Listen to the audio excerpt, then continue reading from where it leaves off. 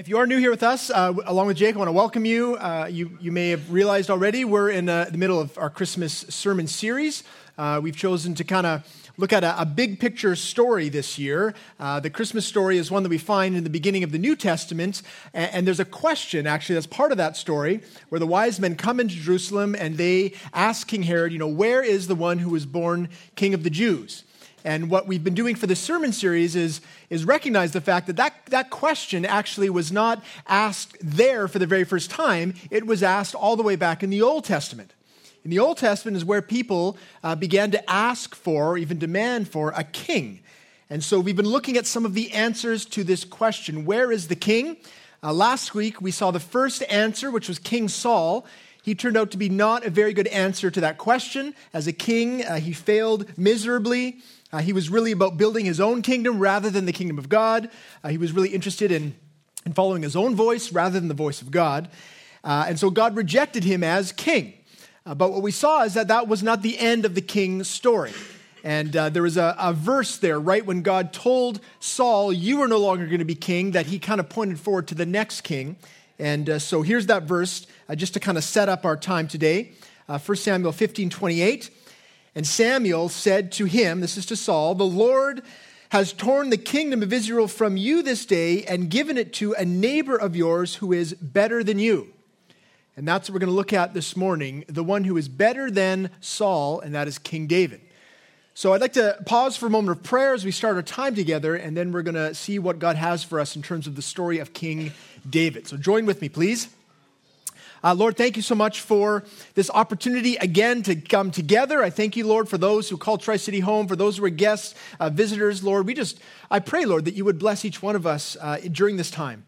Lord, help us to know you more, to know ourselves more. I thank you, Lord, for the story of Christmas, and that, Lord, each year we can come back to it and hear again your love for the people of the world and how precisely you sought to help us by coming in the form of a child. So Lord, I pray as we look back now to King David and see his role in this big story, Lord, that you would instruct us in our faith and help us to know more about this big plan you have. I pray this in Jesus' name. Amen. Well, that is going to be that is the title of our message, David, a Better King. We are going to spend the last portion of the sermon focusing on 2 Samuel chapter 7, verses 1 to 22. If you have a Bible, you can turn there. But we're going to fly over really a bunch of the story of King David, which kind of goes through 1 Samuel and 2 Samuel. So we'll have the verses on the screen as we go through. But as I was thinking about this idea of David as a better man than Saul and a better king than Saul, there was a song that came to my mind. If you were sort of a child of the 80s, 90s in particular, you might remember this song. I was in grade 11. It was 1995. And Pearl Jam was a big band at the time. And they released a song just called Better Man. I remember this because I had taken up drumming and was doing okay at it. And a friend of mine asked to play in a talent show, play this song, Better Man. So I remember practicing it. I didn't end up playing in the show because it was of the talent portion of it. But anyway, the point was that this song always, is in my mind, and it kind of fits with the theme, or at least the ethos of this idea of Saul, not really working out. Because in the song, it's kind of this melancholy rock ballad about this woman who's in a really unhealthy relationship, but she feels like there's just no one better out there. And so here's the chorus. I thought should I sing? No, I'm not going to sing it. Okay. I can't do any better. So here's what the chorus goes. It says, she lies and says she's in love with him. Can't find a better man. She dreams in color. She dreams in red. Can't find a better man. Can't find a better man. It's kind of this mournful refrain. And it strikes me that is kind of probably would have been the mood of Israel at the time when Saul failed. Because he was really the best, they thought, that Israel had to offer. When he was anointed king, Samuel, who was skeptical about the whole thing, he said of Saul, look, there's no one like him in Israel.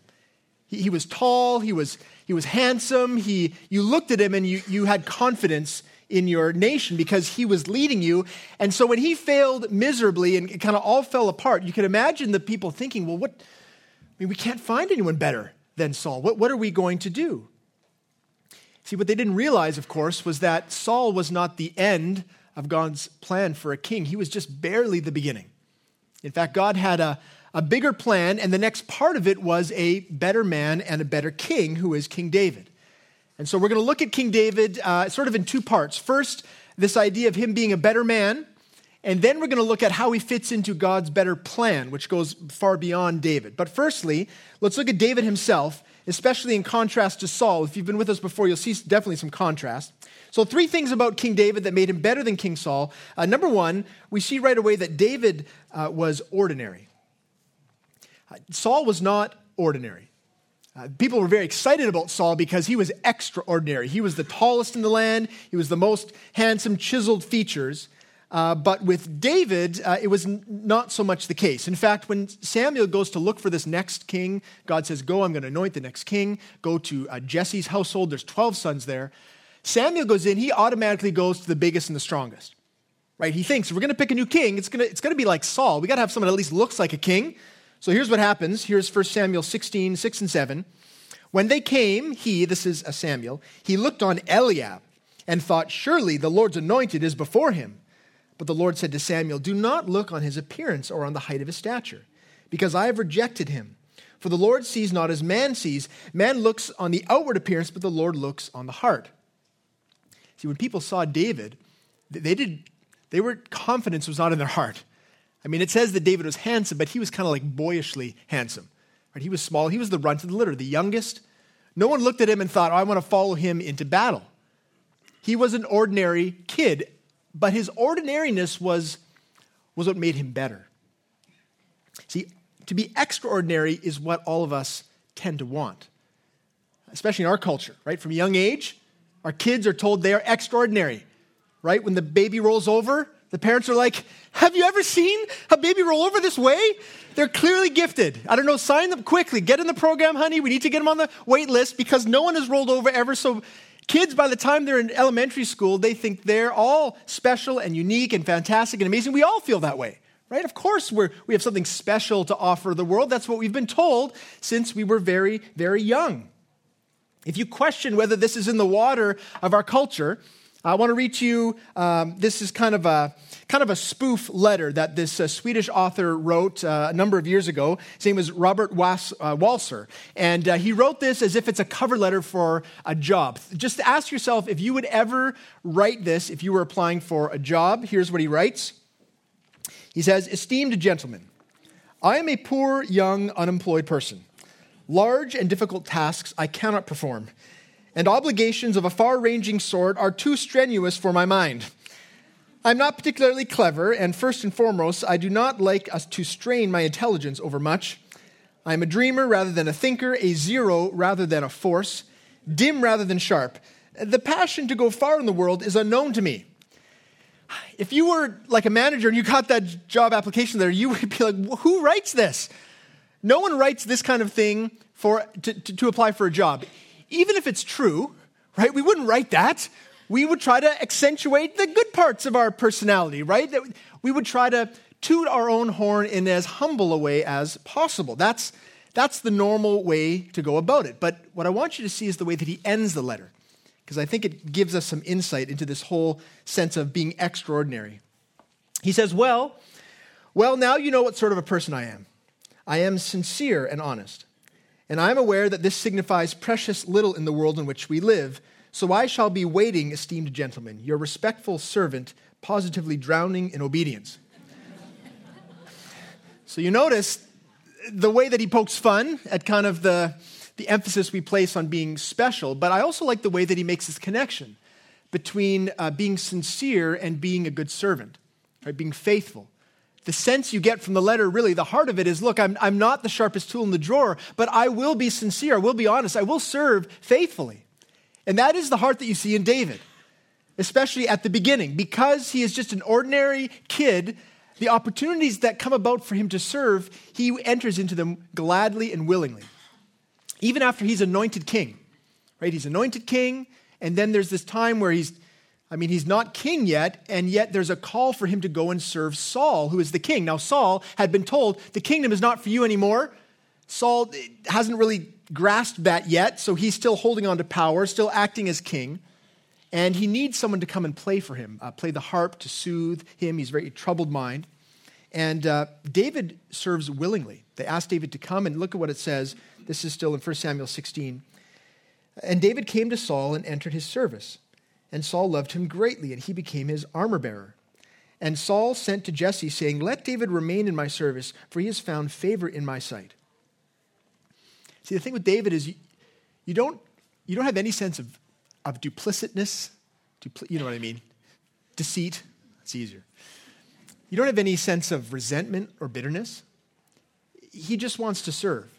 Even though God had told him, look, you are going to be the next king, he's happy to serve the present king, even if it's a false king. There's this sense of him being ordinary and content to simply serve in wherever is needed. See, this is something that should weigh on our hearts, I think, because for the most part, we have trouble not being extraordinary. I mean, just ask yourself how content you would be with ordinary sincerity. Like, is there something in you that you need accolades? You need to be thought of as the smartest in the room? You love having the best ideas?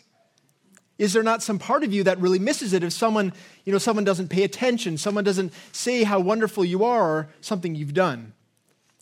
The thing about clamoring to be extraordinary and special, the problem with it is that it tends to overshadow the greatness of what God is doing in our life. That's what we see with Saul.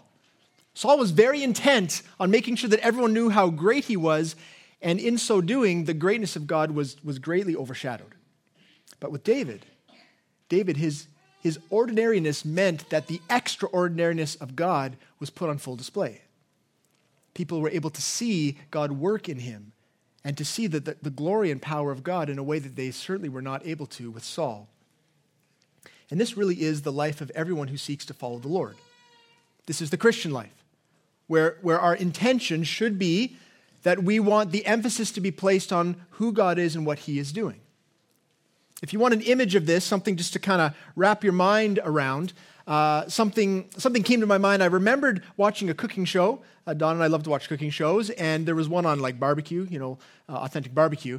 And I remember the host asking the barbecue chef, they said, look, every time I go to get a pulled pork sandwich, a great classic pulled pork barbecue sandwich, the bun is always so plain.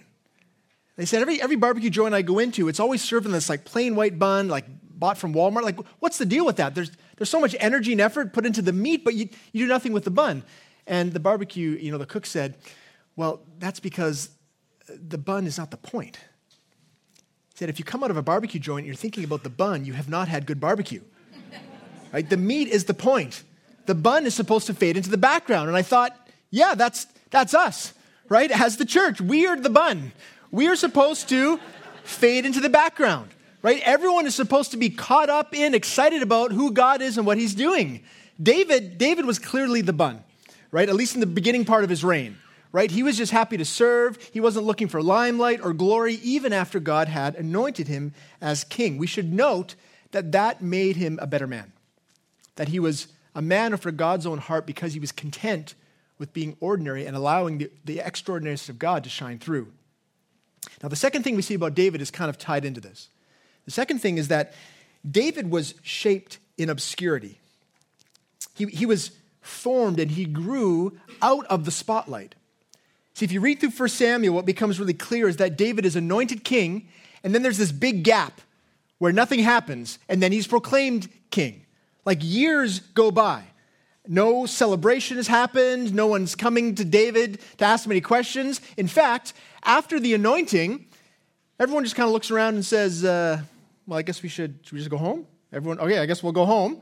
And that's what happens. David goes home with his father, and his father says, David, there's still sheep that need to be taken care of, so why don't you go tend the sheep and we'll wait to see what happens next. And they wait for a while. David was tending the sheep. Look what it says in 16:1. When Saul asked for him to come, it says, send me David your son who is with the sheep. David was tending the sheep after he was anointed king, not just for weeks or months, but for years. Just think about that for a moment. Think about the emotional roller coaster ride of being told sort of out of the blue, hey, you're going to be the next king of Israel, and then Years going by and nothing happening. You can imagine David at first being pretty excited, right? He's out, he's fine helping the sheep, right? Something big is going to happen next. It must be.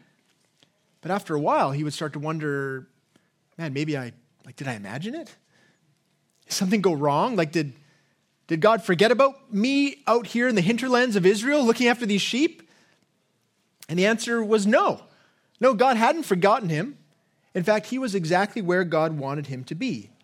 God intentionally left David in the pasture to grow his character. And there's a big contrast with Saul. See, Saul, he was anointed king, proclaimed king, and then he led his people into battle like that same afternoon. So this somewhat humble young man that we have a glimmer of at the beginning of Saul's story, very quickly, he grows in pride and arrogance, and it's his downfall. But see, with David, it's very, very different. God left him and allowed him to grow in godly character. And he grew in some other ways too. You can imagine that there out in the pastures watching after the sheep, his slingshot game, it got really good, right? Had to. He was practicing all the time. So when Goliath comes around, he knows what he's doing. Also, he had opportunities to exercise his courage and his bravery. Listen to what David says to Saul when he's saying, look, let me go and fight Goliath. He says this in chapter 17. But David said to Saul, your servant used to keep sheep for his father. And when there came a lion or a bear and took the lamb from the flock, I went after him and struck him and delivered it out of his mouth. And if he rose against me, I caught him by the beard and struck him and killed him. So those were formative experiences for David. Because he was out there fighting lions, when it came time for Goliath, he said, I know what I'm capable of, and I know that God will be with me. He grew in godly character. But most importantly, he must have learned humility. Because after a year of waiting, it would be very, very clear that this whole king thing was not up to David. He wasn't the one who was able to install himself as king. He was anointed by God's choosing, but to actually be king, if David had tried to go and make that happen, he had no following, he had no strength, no power. Saul would just kill him. If he tried to step into the throne and say, by the way, I'm the next one, it would all be done. David had to learn that if this was going to happen, he had to wait on God and trust God for his timing. In fact, you could say that what David really learned in the pasture was what it meant to be a sheep and what it meant to see God as his shepherd. In fact, this is what he writes in his most famous psalm, right? Psalm 23. He writes, the Lord is my shepherd. I shall not want. He makes me lie down in green pastures. He leads me beside still waters. He restores my soul. He leads me in paths of righteousness for his name's sake. So David's time of waiting really did help to make him a better man, which made him a better king. Which should be, I think, maybe convicting for us. Because my sense of it is that, for the most part, we resent times of waiting. Don't we? It's not many times that we're in a season of waiting where something's not happened that we're happy about it. For the most part, we feel like the whole plan is gone awry and that something needs to be fixed. We're saying, Lord, how have you forgotten about me? And very often we try to make things happen on our own. We fail to see that it's very often times of waiting in obscurity where no one's watching us that God is doing some of his best work. And very often we are called to those seasons as human beings. I think of how many women have stepped back from their jobs, good jobs, cut back on their hours so they can serve the family. Is there anything more obscure and less validating than being at home with young kids? All they do is complain. No one celebrates your cooking or your dinners. In fact, it's usually criticism. That's not how I want my toast toasted. It's not the level of brownness I want it, Mom. It's hard to have a real sense that God is at work. Very often, moms feel like, look, is there anything good going on here? We often feel that way when our lives are put on hold because we're caring for a dependent family member, right? Wasn't our plan, wasn't our time, and yet someone is ill, someone's getting elderly, and we have to totally switch up our plans. And we're serving out of the limelight. And we're very often tempted to believe, look, well, then that means God's blessing is on hold. It means nothing's happening here. I just have to endure it. We get hard-hearted or bitter. It can happen in jobs that are unfulfilling, but we're just doing them because we know that right now the family needs to be provided for us. So many times in our lives where we are in a place that we think, man, nothing is happening here, Lord. There's so many things that I want to have happen, and what are you doing about it? Why has it been months and years? And yet when we turn our attention to the pages of Scripture, what we see is this does tend to be God's pattern. It does tend to be the case that we grow in faithfulness, we grow in maturity in those times when our faith is tested, when we have to simply wait on the Lord for the next chapter of our lives to open. What we see here in David is that it's in the time of waiting is where we can draw near to the Lord to prepare us for things to come. That was happening with him. We actually see the same thing in the life of Jesus, if you think about it. Right? The first major portion of his life was spent without anyone paying attention to him. Right? 30 years or so. Right? We got a little bit at the beginning part, the Christmas story, but then he's out of the limelight. He's serving as a carpenter. It's not till the age of 30, just 3 years of ministry. This is a pattern of godliness for God's people. And for us to, in fact, be better men, better women that are closer to the Lord, we should embrace these times. That's what God is calling us to, and we see this in David. Now, the other thing we see in David is that after those times of kind of waiting and a time of people not knowing who he is, there is a season where God brings him into the limelight, where he's proclaimed king. There's a lot of back and forth with Saul, but then he leads his people into victory after victory. There's peace in the land. But the third thing we see from David is kind of the hardest to swallow, really, from what a great man he is, and that is that David truly repented. See, let me ask you a question. What was David's wife's name? See, if I say Adam, there's Eve, right? Abraham and Sarah. With David, you would probably say David and Bathsheba, right? But that was not his first wife. That was the woman that he had an affair with, that he took advantage of. It says something about David, that the woman that we most closely associate with him was his sin. It tells us that David was a better man and a better king, but he was not a perfect king. Right? There was a season of great valor and victory and humility from David, but unfortunately, he also allowed the same sin that took over Saul's heart to seep into his heart, which was pride and arrogance and lustfulness, obviously. The thing, though, about David that sets him apart and still makes him a better king is that in that sin, he truly repented. Last week, we saw that Saul, he superficially repented. He didn't really get it. He never really turned, never really changed. But with David, we see a real fear in his soul, a real recognition that he has disobeyed the voice of God. And we see it in his second most famous song, Psalm 51, where he says this. He says, "Have mercy on me, O God. According to your steadfast love, according to your abundant mercy, blot out my transgressions. Wash me thoroughly from my iniquity and cleanse me from my sin." See, David is the biblical poster child for repentance, and that says something about God and his people. That the greatest king they ever had was one who, yes, sinned, but in that sin still led his people to life, to hope, to forgiveness in the Lord. This is something that we need to take to heart as a people, those who follow the Lord, humanity in general, that when it comes to sin, the only way to find true life and true hope and healing is through confession, is through repentance, is through trusting that God will forgive us. Back then, he didn't know exactly how. Now we know it's because of the work of Jesus on the cross. But see, David was a better king because in the end, even in his sin, he led people to life rather than death. The thing is, that still was a big problem. I mean, yes, he found forgiveness. Yes, there was healing. But really what this did, in terms of the narrative of this king that the people are waiting for, is it reminded everyone, look, this king, this wonderful, humble king, he's going to let us down. And you would think that by this point, the people would say, okay, the first king was a train wreck from the beginning. The second king was good for a while, but then he failed also. Maybe we should just forget this whole king thing. Right? Maybe by this point, we're just not meant to have a king. But in fact, what we see is that God had something much more significant in mind. And it wasn't just that Saul and David were kind of placeholders waiting for the better plan to take place. God was already working out this better plan through the life of David. The people were interested in a king here and now. God was interested in an everlasting king and an everlasting kingdom.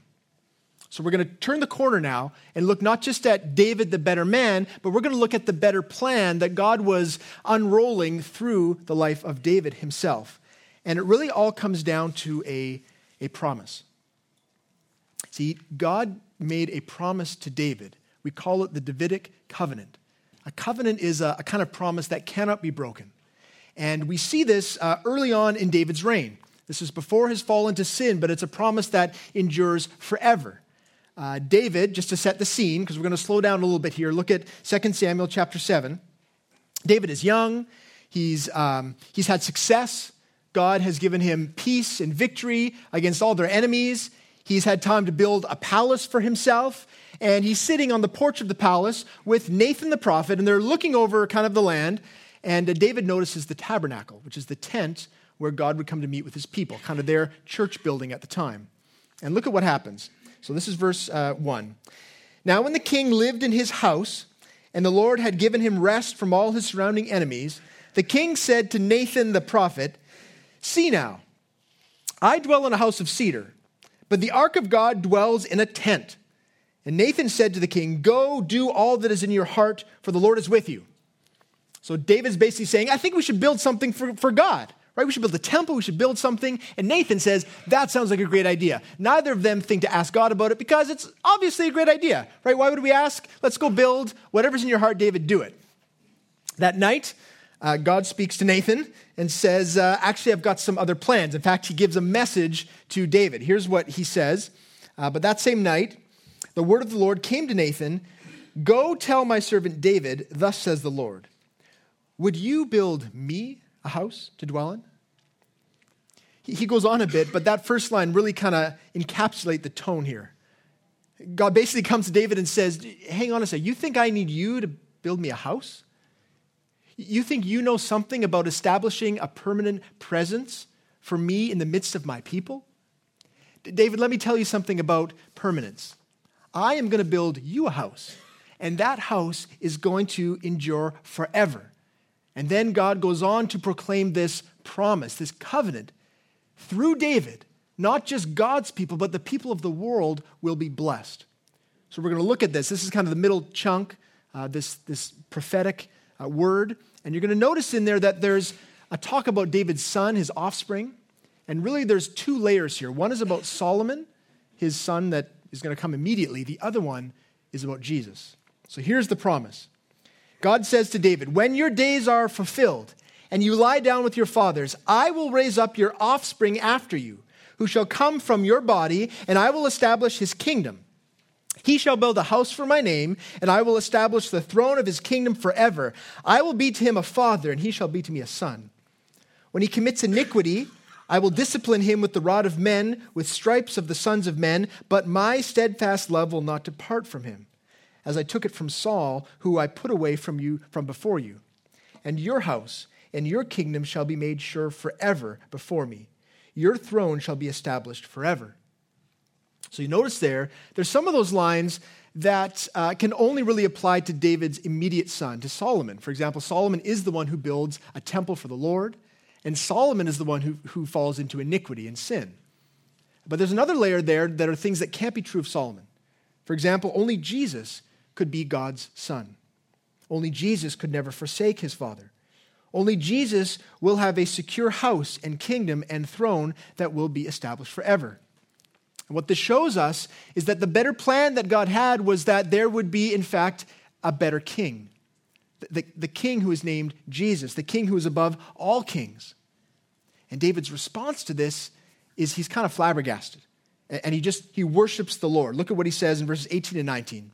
Then King David went in and sat before the Lord and said, "Who am I, O Lord God? And what is my house that you have brought me thus far? And yet this was a small thing in your eyes, O Lord God. You have spoken also of your servant's house for a great while to come, and this is instruction for mankind, O Lord God." So you notice there, David recognizes this is a big deal. This is not just a promise to him and his family. This is for all humankind. That God has on that day said that I am going to establish a kingdom that will never fail. It will come through your offspring, David, but it will be a kingdom that will endure forever. Now, I think it's tough for us to really be excited about this because, well, for one thing, we've never really had a king, right? It's hard for us to put ourselves in a place where we'd be really excited about a perfect king when we haven't really had any good or bad kings. We have a queen, right? Queen Elizabeth. And I think we got to say, in terms of all world leaders, she's one of the best, right?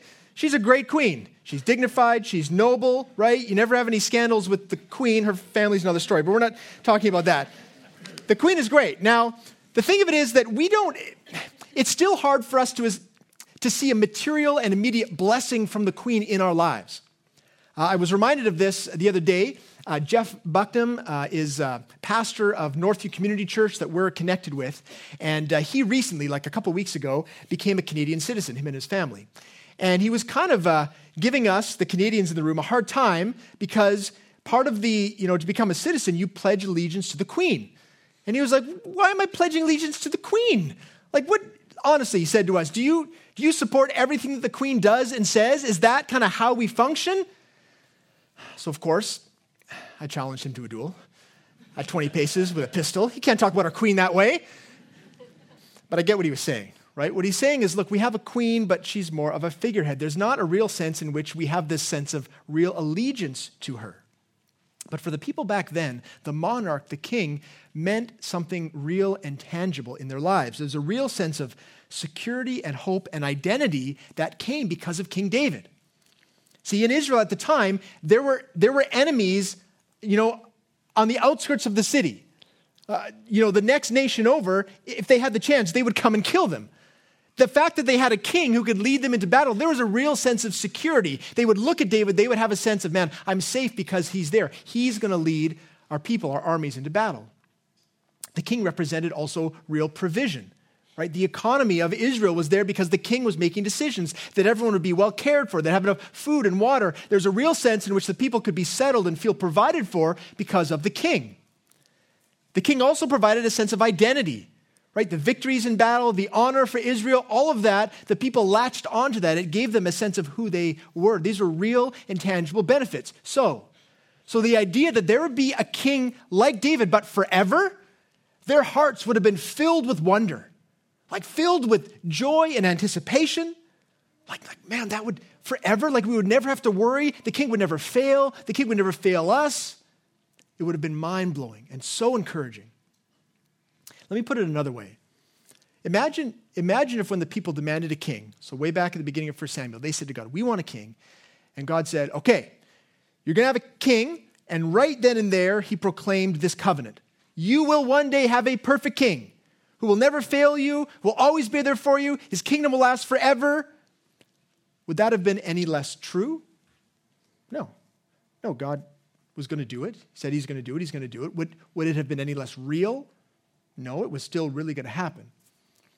But would it have had less impact on their hearts? I think so. See, the value of David and even Saul is that the people had a tangible experience with a king, especially with David, of a righteous king. A king who really did fulfill some of their needs. Their longing for security and hope and identity. And the fact that they experienced that in a small way, it whet their appetite for the king to come. It meant that for the next number of centuries, as God's people were waiting, they could look back and say, we want a king like David. Except we want a king that's going to last. That's not going to fall into sin.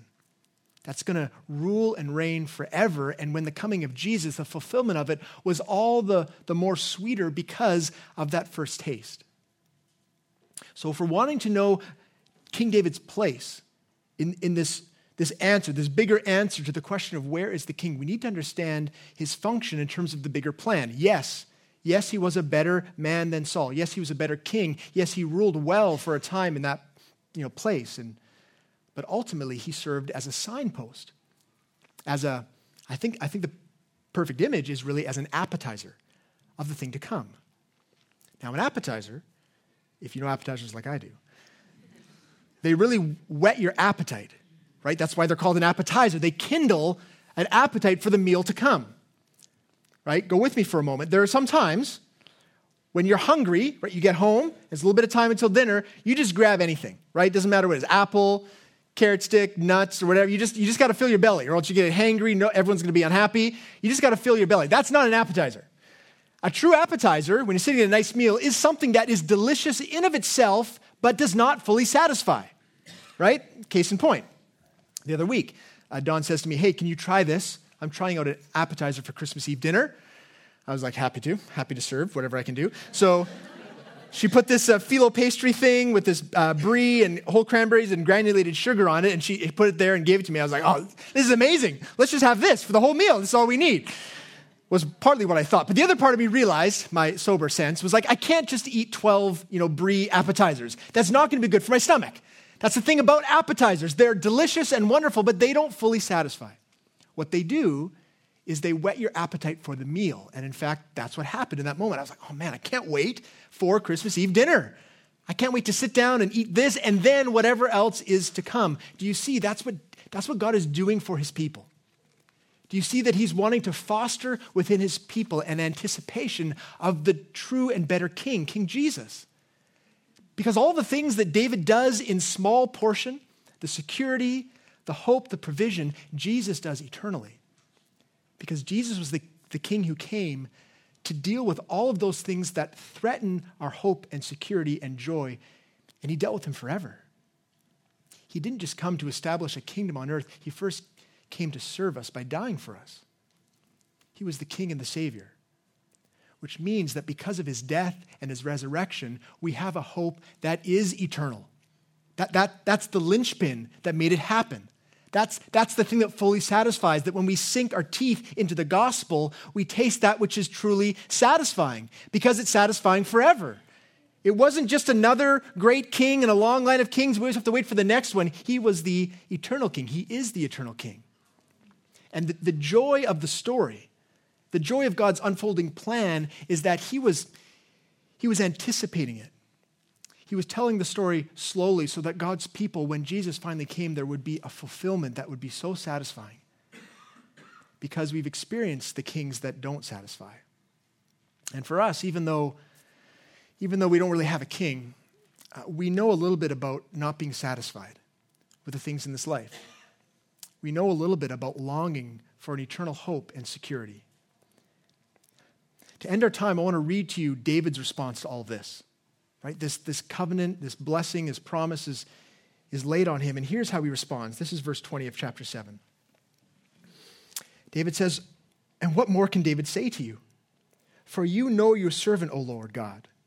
Because of your promise and according to your own heart, you have brought about all this greatness to make your servant know it. Therefore, you are great, O Lord God, for there is none like you, and there is no God besides you, according to all that we have heard with our ears. I mean, David just worships the Lord. He says, Lord, all glory should be given to you for what you are doing. I'm speechless. His response at knowing, and remember, he doesn't even know how it's all going to play out. Just the promise is enough for David to say, Lord, there's none like you. There is nowhere better that your people can look for hope and security and joy than to you and your promises to your people. And we have the joy of knowing those promises, he kept them. That Jesus did come. That's the story that we're slowly making our way through. Next week, we're going to look into the Psalms and see the writing of God's people anticipating the coming king. And then finally, Christmas Eve, we're going to journey with the Magi. They come and they find the child who is actually born king of the Jews. My hope for us this Christmas is that as we hear this story, that we, even though we know the end, that we enter into this time of anticipation, that our appetites are whet. That we are excited for the coming of the King, and that when we fill our minds and our hearts anew with his coming, with the meaning of his coming, with the fullness of his kingdom, that we would be truly satisfied. So let me pray that for us, and then we'll spend some time in worship. Lord Jesus, I do pray that our hearts would be fully satisfied in you. I do thank you for just the glory of the story. Lord Jesus, Lord God, that you didn't just write a short story when it came to the Christmas story, when it came to the gospel. This was an epic series of you beginning way back in the history of your people, anticipating the coming king, recognizing the need that we each have for that security and hope that a king could bring to the people back then and that we still need today. Lord, I just pray for each one here. Lord, I pray that you would help us to truly know you as Savior and Lord, especially in those seasons of waiting, especially in those seasons where we feel kind of ordinary or forgotten and we wonder, Lord, if we're even doing anything. Lord, may you remind us of your gracious and powerful work as we see it in the life of King David, as we see it in the giving of your Son. And I pray, Lord, that we would be encouraged, and in those times of waiting, we would draw near to you. You would build us up in faithfulness. And I pray all this in Jesus' name, amen.